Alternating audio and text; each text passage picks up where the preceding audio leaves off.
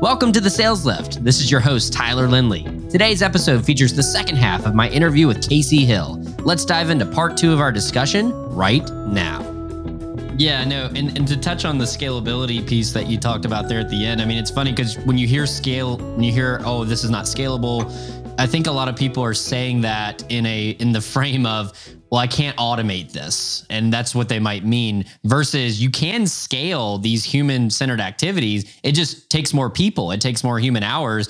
And I think a lot of business leaders this day and age are scared to do that. They're scared to say, well, this is going to take my team an extra hour a person. That's a scary thought because we know our humans are expensive in terms of the employees and the benefits and all it takes to keep an employee on staff. And that is a lot more expensive than just paying a robot to do it. I liken it to recently, you go to banks and they used to have, you walk into a bank and you've got all the tellers there in the front that are ready to help you.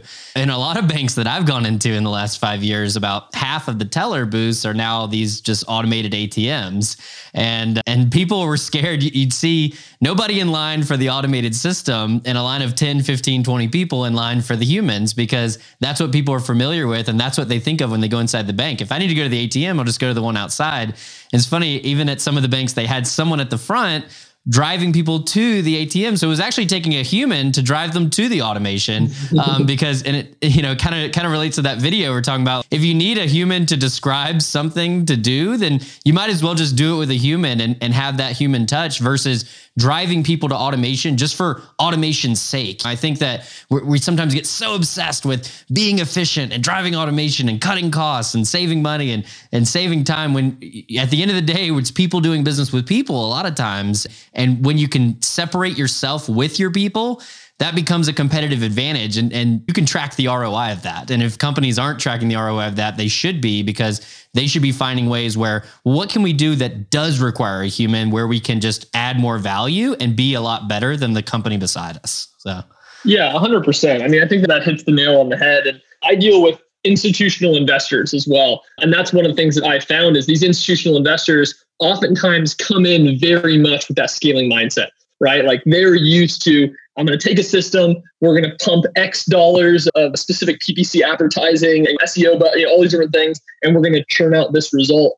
And sometimes it takes working with them and showing them specific results and metrics to kind of win them over to the side that, hey, some of these things that might not be on your radar actually can be really impactful. And one of the things that I've started to do more and more with in some of these conversations is present use cases like Birchbox is an example that I've written about in the past. They're a company, I want to say maybe 200 million in revenue, and they still write personal cards inside their boxes because they know that they realize the unboxing experience when someone opens one of these subscription boxes and they get something personal like that. It gets people so excited. They've started that process of doing like those cards. I'm like, look, that's a $200 million company. And there's a lot of businesses actually that you might, Stitch Fix does a number of personal things as well. And so sometimes people don't even realize some of these billion-dollar companies, right, are built on that. And another one that comes to mind that I think is an awesome use case, I encourage everyone who's not familiar to look at it, is Zappos. So anyone who doesn't know what Zappos is, they're basically a company who does shoes, right? But they're now a $1 billion freaking titan in the industry, and it all came on the back of customer experience. And if you read through, there's been tons of use cases from all sorts of different MBA programs and whatnot. And if you read through those, you see that they just started doing things that were unique and different. So like one example that I thought was cool that I remember top of mind is when someone calls in and they didn't have the right shoe, they would actually sit there on the phone, call competitors, and try to make sure they got that person whatever shoe that person was trying to get. And it was such a mind-boggling thing. Like, what the heck do you mean you would sit there and call competitors? But they realized that fundamentally that experience was so exceptional that they were thinking of the customer. What can I do for the customer that would basically solve this problem? That allows them to do that. Yep. And I think the audio cut out there for just a second, Casey, but are you still with us? Yeah, I am still with you. Apologize about that. No, you're good. You're good. Yeah, it's funny you bring up Zappos. I was just having that conversation this weekend. Tony Hsieh's book is Delivering Happiness, I think it's called. And they talk about it's a customer service model. And that's essentially what Amazon bought. When Amazon bought Zappos, they didn't buy a shoe. Obviously, a big, large shoe retailer makes sense, but they really bought a customer service company. And that so many of those things that they did inside the organization didn't scale. They tell the story about the longest customer service call was 4, 5, 6 hours or something. They ended up ordering the customer a pizza while they're on the phone, like all these crazy things they try to get a customer service rep at Zappos to do. And that was a part of the culture too. It's interesting when you bring up Zappos, like obviously we're talking about these client facing things that these companies are doing. It also takes an internal culture, though, to actually build these kind of models, these things that don't scale, to let people be comfortable to handle situations that keep the customer's interests at heart and recommend a competitor. Like that just seems so foreign to a lot of folks, and they would be worried about, well, I'm going to get in trouble here. Like this is not going to be good. I'm worried about my job here. But if you build that kind of culture, people are comfortable doing those things, and then that becomes just infectious and it spreads like wildfire throughout the organization. How do you build a culture of service, of personalization, of going the extra mile, all of these things from a leadership level? If I want to implement some of these ideas and strategies, what am I doing culture-wise? Who am I looking for people-wise to help build this kind of a model? Yeah, so I think that what it really comes down to is ultimately kind of the reward / penalty of how leadership acts on specific things. So like you can come in and you can tell everyone that you need to hire based on values and all that stuff, and that's all true. But the challenge is that while obviously 100% I support you hiring around values, it can be tricky. Right? Like figuring out someone's values right on the offset can be tricky. But I think that from a leadership and from a company level, what starts to happen is situations are going to arise where people maybe go off the books, right? Off the specific protocol. And how do you as leadership respond? Virgin Airlines and Richard Branson actually had a really good example of this in one of his books, where he talks about how there was some mix up and one of his employees ended up paying for a VIP's limo ride because there was some mix up with the situation. And that person's boss initially had like penal, hey, you can't do this, isn't policy. There'd been this whole drama. And Richard Branson had actually stepped in, which obviously he's the CEO of a large company. He doesn't typically do that. But he had heard about this. He actually stepped in, rewarded that employee, said, this is what we represent. This is exceptional. Totally flipped the switch. Instead of that employee being penalized, which is what had happened initially because they had done something off policy, he not only reimbursed them, but he elevated them and rewarded them and said, this is what I want you guys to do as an organization. So I think as leadership, that's the onus is on you of when people do go off book to help customers, to go above and beyond, not only tell people and encourage them to do that, but when it happens, then it's like, how do you as an organization respond? How you respond will ultimately either code to your team, okay, this is good, we should take those kind of actions, or make them gun shy. If they're worried about getting penalized, they're going to say, oh no, I'm not going to do that because I don't want to violate policy. So I think that's where it sits. And I think it also would help too if the leaders are actually doing some of these things too. If we're talking about these non-scalable personalized things like writing cards and getting on video and being engaging when their competitors might not be. I think if leaders are hopping in the trenches and doing that and leading by example in some of those regards, I think that employees respond to that, because it's one thing to be told to do something. I want you to write these cards. I want you to do these videos. But to see someone who is leading the organization, doing the same things and evangelizing in the same way, I think you can lead by example in a lot of ways there. And I think employees respond to that. Do you see a lot of leaders doing that? Or do you think that's an area where they could maybe step up their game and help this culture piece we're talking about? I think I do see a handful of leaders that are embracing that. And I couldn't agree more how powerful that is. One example that jumps to mind is Pat Flynn.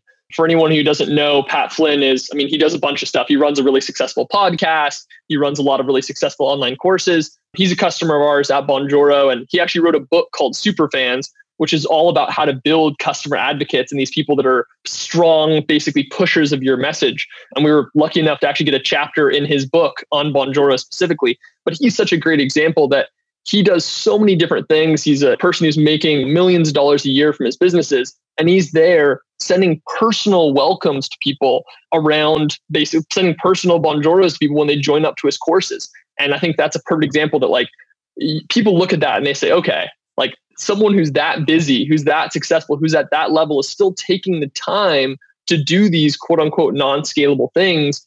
then if you ask one of your employees, they're at that point going to be looking and saying, hey, if the CEO can do this, like I should be able to do this based on the time. So I think leading from the top and setting that example yourself 100% is where you want to start. And in many cases, I think it can even be a good idea to kick things off with that.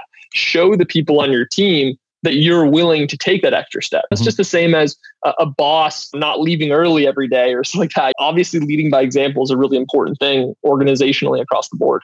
100%.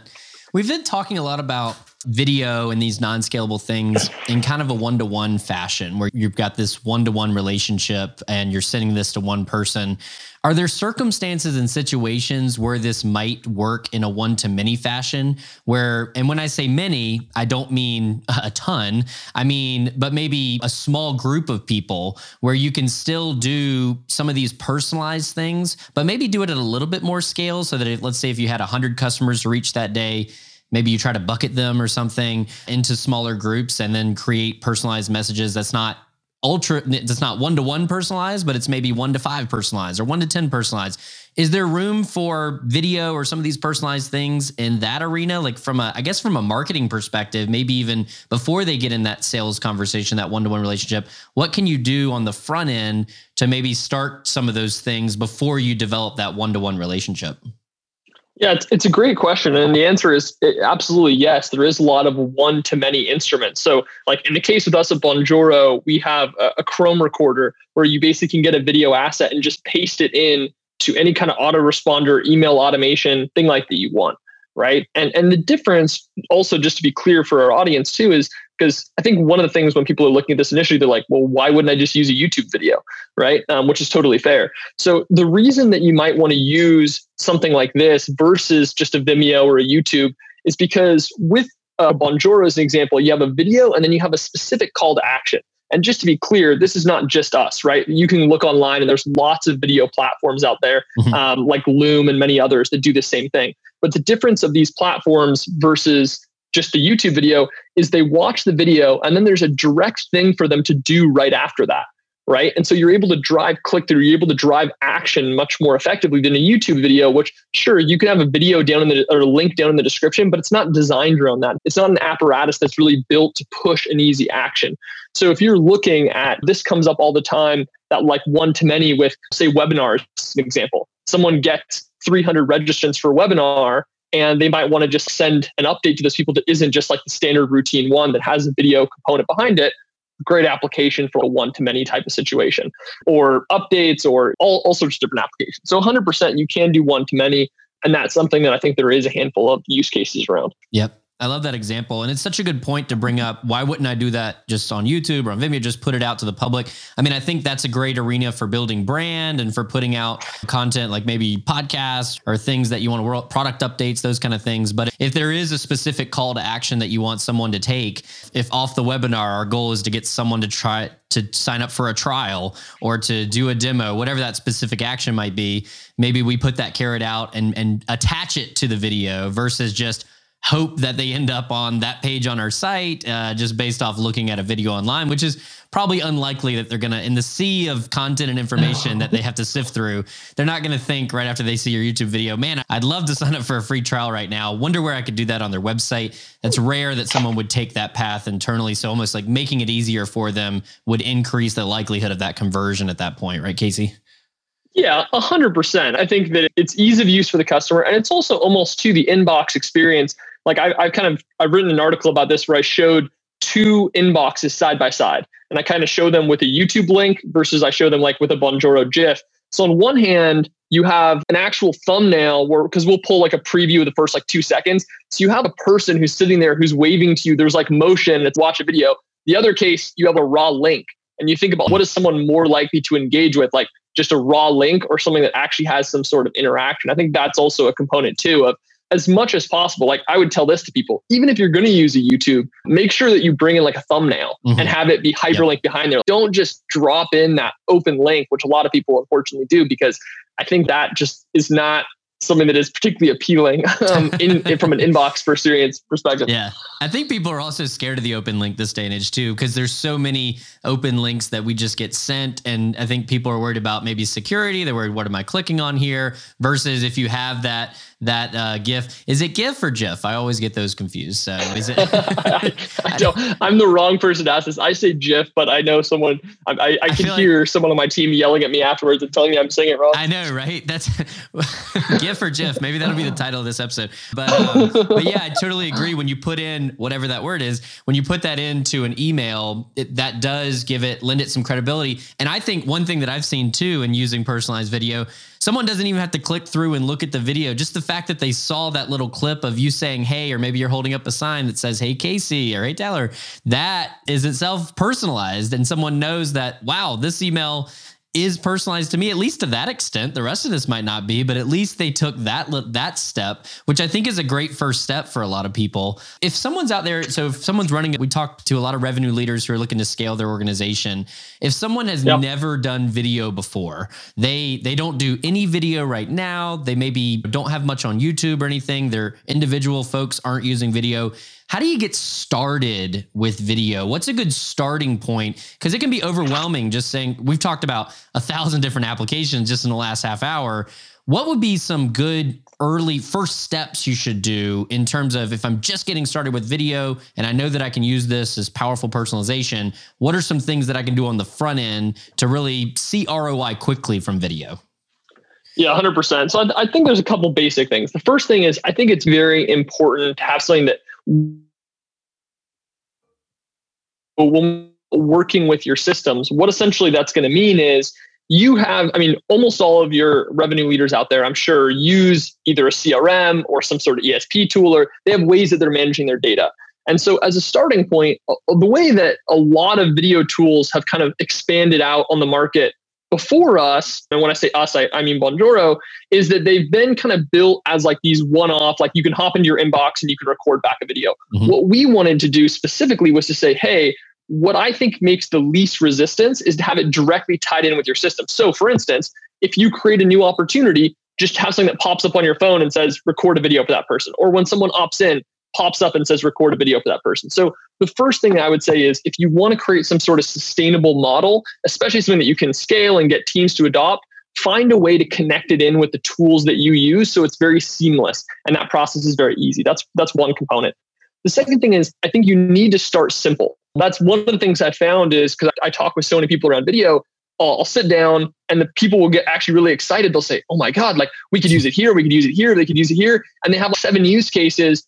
And then I think sometimes that can become kind of daunting because they try to implement too much, too fast. To me, I would say start with something basic. If you want to use it around opportunities, great. If you want to use it around new customers, welcoming them on board, great. So I'd say start simple, work it into your system. And then the third component I think is really important is you need to track, right? Tracking is so critical. One of the things I do all the time is when someone's trying out video, I say, only use it for half your people. And they say, well, why? If it works, why wouldn't I use it for all? Because I said, if you for the first month or first 2 months only use it for half, you're going to get really clear data, right? Just like with the example of sending these to demos that book. If we send a video to half of the people, then at the end we could say, we spent 6 hours on video. We got this many more calls that showed up in this cohort, and that was worth X dollars to us. If at the end of that experience, you can have a clear number where it says, we made $18,000 more in revenue because we did this, that's what's going to sustain you versus just kind of that feel good of, oh, people respond positively. It's like, that's nice that people respond positively to it. But what's going to really keep revenue leaders in the game is to be able to see the dollars and cents. So I think that's also a really critical thing is have a specific metric in mind, whether that's conversion, retention, whatever you're using it for, and measure how it does against your baselines. Because I think once you do that, and once you see that impact, now it goes from, okay, we can now continue to expand this out because we have a sense of the type of impact it can produce. Yep. Love it. Love those 3 examples. So Casey, thanks so much for coming on today, talking about video. If folks want to find you online and connect with you, what's the best way to connect with you online, Casey? Yeah. So our website is Bonjoro, Bonjoro. I know it's a little bit confusing. People always get confused on the spelling, but yeah, it's Bonjoro. And I'll give that link over to Tyler. I'm sure you can have that in the show notes.com. So bonjoro.com. Or if anyone wants to reach me directly, feel free to email me. My email is Casey, CASEY @bonjoro.com. So you're welcome. Reach out with any questions. Happy to chat with anyone who's kind of curious about anything we talked about today. Thank you so much for listening to today's show. You can find all the links discussed and the show notes at thesaleslift.com. That's the THE sales, SALES, lift, LIFT.com. Have questions for me? Email me at tyler@thesaleslift.com. We look forward to seeing you back here next week, and we hope today's show brings you the sales lift your business needs. Remember, ideas plus action equals results. You've got new ideas, now it's time to take action, and the results will follow. See you next time.